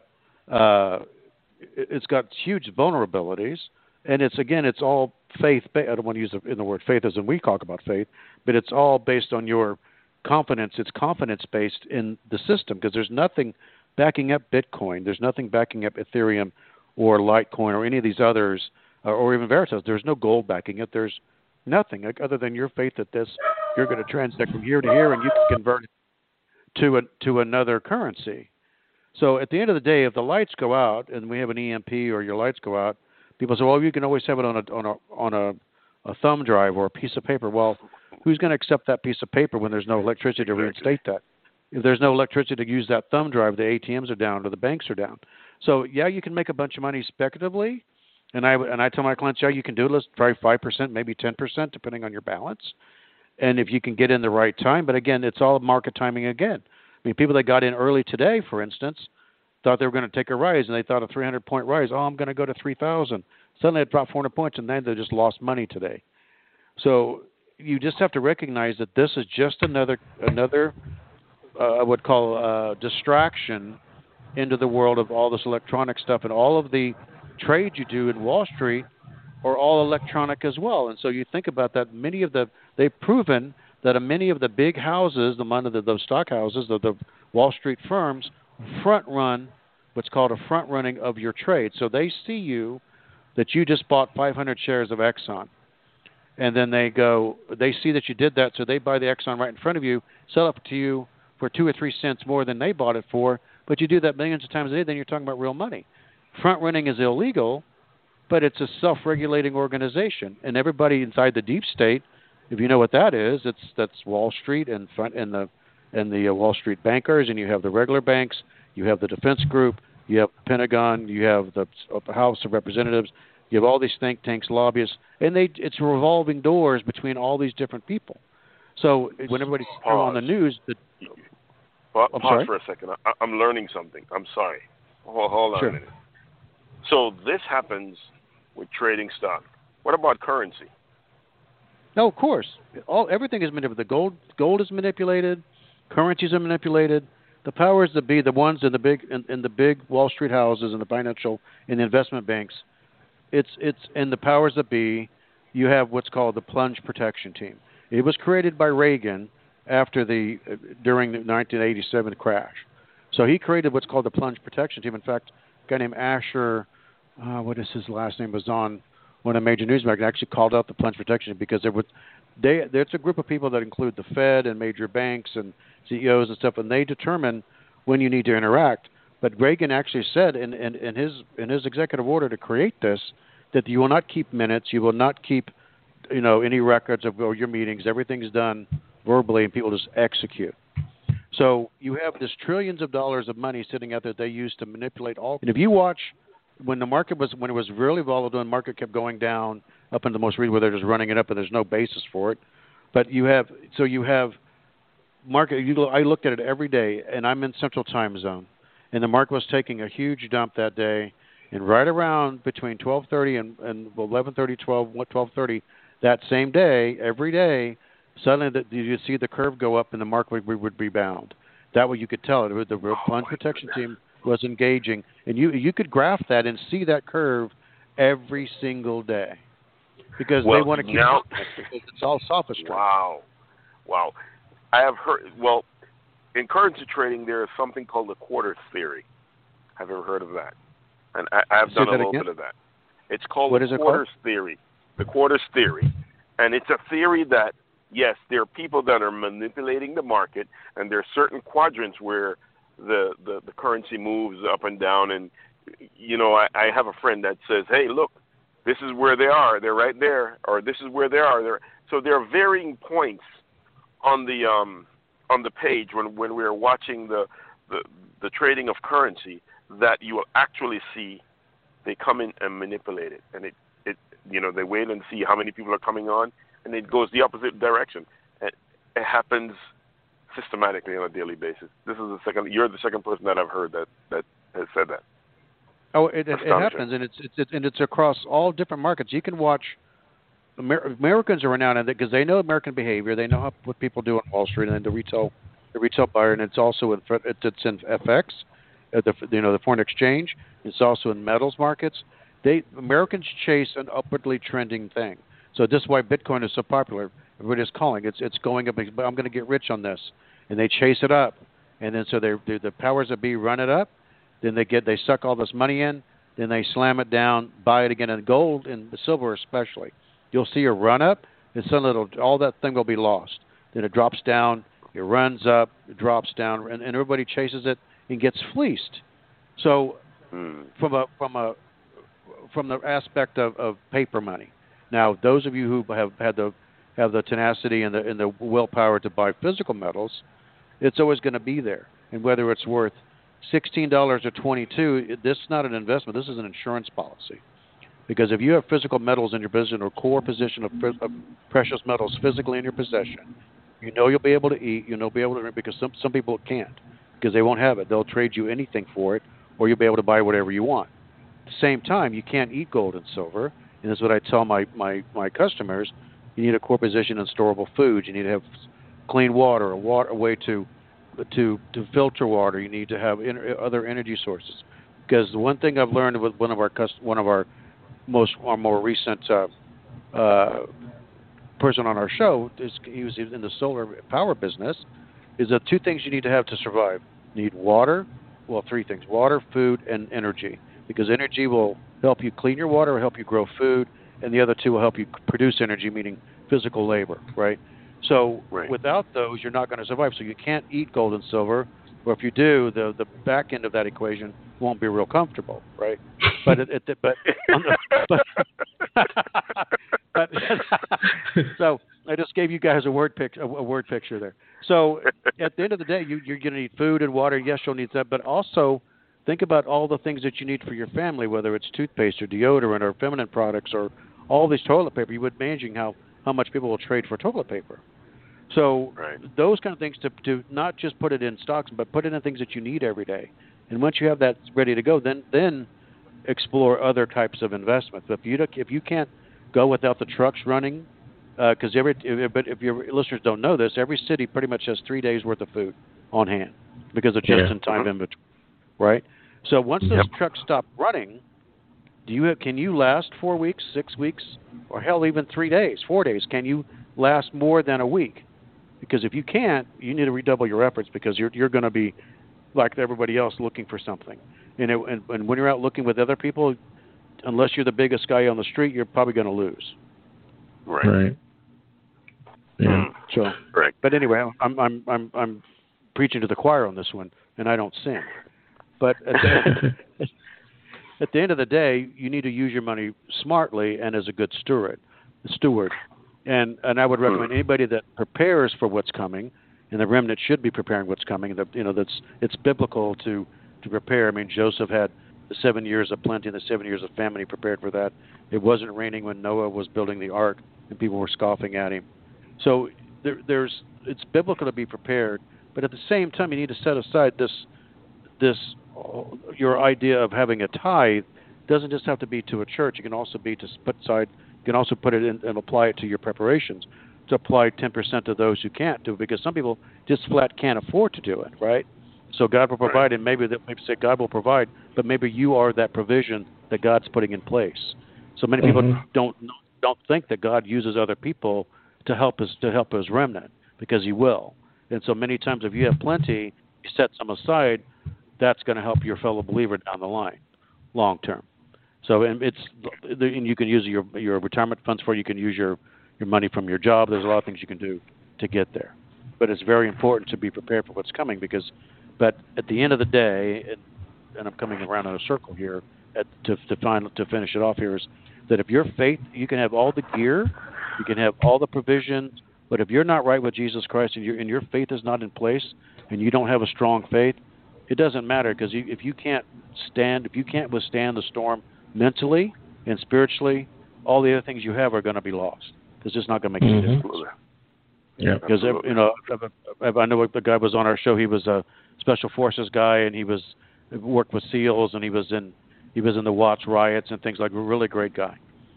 But he said 99% of this whole thing is a mind game and a faith game, because if you don't have that, all your other physical preparation is not going to make it a hill of beans, because your spirit's not there and your courage is not there. You're going to have that in order to move forward. Now, I don't want to sound like a Debbie Downer, but I think you and I texted Chris earlier about, seeing all these kind of things, as you dealing with emergencies and stuff like that.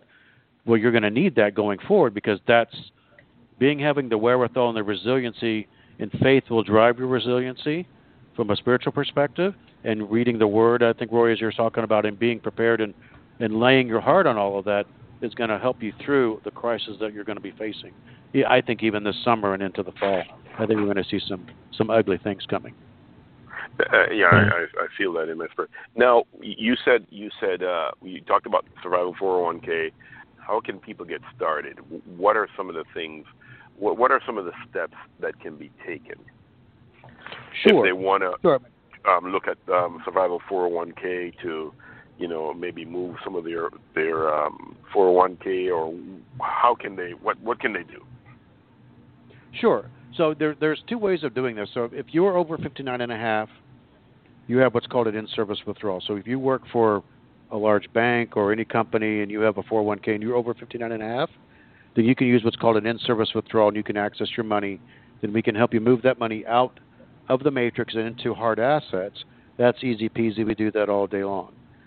If you've left a company and you have money sitting there, like I had several thousand here and tens of thousands here, and here, all these different employers, you can move those, because that money is yours. You can move it easily and consolidate it into one place, and then use that money to do what you need to do.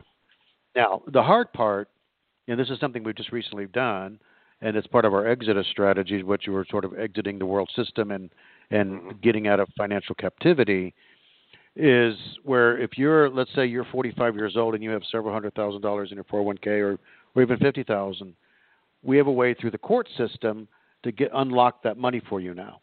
And it's a little piece of code written in the ERISA code, which is the retirement code that all is written in 1974, then changed over time. But that's the federal law that governs all of the 401k plans, your 403b, your 401a, obviously the 401k, pretty much everything except maybe schools or like unions and things like that might have a different kind of plan. But this code, there's a little bit of snippet in there that was written for the Bloombergs and the Rockefellers and the Bushes and the Clintons, all the people, the elite of the elite, so they could get their money out of the system and put it in safety through the court system. So now we have that ability for the average man to do that and move your money out of there. So if you want to get your money out of your 401k, but you've been told, no, you can't do it, and I talk to people day after day after day that have been told no, that we can do this for you. It's not cheap, and it takes an attorney, and it takes time, about 4 months to get it done. But if you have the wherewithal to do it, we can get it for you. But the easy way is if you've left the company or you're over a certain age, we can easily get your money out. And then from there, you'll have a checkbook and a debit card to invest in just about anything you want, with the exception of collectibles. And that would be, let's say, a Rembrandt or a Picasso or a rare Chinese rug or a Ming vase or rare wines or antique cars or anything that you go to an auction for, with the exception of foreclosures on houses. But anything that you go to Christie's for, any kind of auction that's a collectible, is off limits because their IRS requires you to be investing in things that have a fair market value, meaning that's an apples-to-apples comparison. So you can look at precious metals, have an apples-to-apples. Stocks, bonds, real estate has an evaluation or has an assessment from the county. Those kind of things that you can actually compare apples to apples. But you can't compare, for instance, a Rembrandt to a Picasso. They're not, or even two Picassos for that matter. They're two different things. So those are off limits, but everything else is pretty wide open. And you can use your imagination on that. Wow. Thank you. Thank you very much. It's pretty cool. It's pretty cool. Yeah. So, top of the hour. So we're running out of time here. How can people get in contact with you and to find out more information? Sure. You can reach us at survival401k.com and click on the contact us, and you can schedule an appointment right online, or you can send us a note requesting a contact, or you can call us at 844-650-5733. That's 844-650-5733, and we're glad to talk with you, and I promise you I'll talk to you myself personally. I talk to every customer at least once or twice, and actually many times you'll talk to me more than you want to. So at the end of the day, we guide you through these channels and hold your hand all the way. It takes about 10 days. From the time you call me to the time you get it done is about 10 days, and your money will be set free and out of the matrix. All right, Rory, wow. Any last words before we go? Well, I just want to thank you, my brother. This was definitely enlightening and just great to see that you're out there helping people. It's just wonderful to see men of God that are, being the arms or the leg that's helping people to prepare themselves, not only just physically, but also spiritually. You talked about Bible study, home Bible study, or home churches. Yes, you're absolutely right. It's going to be pivotal. We have just launched, a church that I attend, they just launched a home Bible study group where, we are meeting in the homes and we're sharing God's word, and people are coming to know Christ. And there's a movie that we were able to watch a few months ago. It's called I can't remember the movie, but it talked about the missionaries in China. I think it's The Absurdity of God. The missionaries in China, all these different places. And when you look at the impact that the home churches had on the body of Christ, it's just amazing. Absolutely. Amazing. It's phenomenal. It's phenomenal. And whether you call it small groups or home church or whatever you want to call it, the impact is the same in your building community, as we talked about at the beginning of the show. So, well, you guys are going to be on Remnant Radio Network in a couple of weeks too, aren't you? You guys are going to join us and continue this conversation. Chris, come on, and definitely, and great stuff. So, looking forward to talking with you guys again, and I really appreciate you guys taking the time having me on and being flexible with my schedule tonight as well. That's okay. It was great to have you, and we enjoyed the conversation. Great stuff, guys. Appreciate it. Praise God for what you're doing. Thank you. You too. Have a great night, my brother. All right. You too. You guys take care now. All right. Bye-bye. All right. Good night. Bye-bye. All right, everyone. Just a wonderful guest. Ross Powell. I think, Chris. Yeah, Ross Powell. Yeah. From Survival 401k. Survival 401k. Yeah. All right. Wow. Yeah, so we hope you all enjoyed the show. We're running out of time, and we'll be back next week with another guest, Lord willing, and we will see you later. And just keep studying your word. Study the word. Good night, Amen. folks. Have a great week. The Starlight Lounge presents An Evening with the Progressive Box. Old moon, yeah. That's Hugo, tickling the ivories. He just saved by bundling home and auto with Progressive. Gonna finally buy a ring for that gal of yours, Hugo?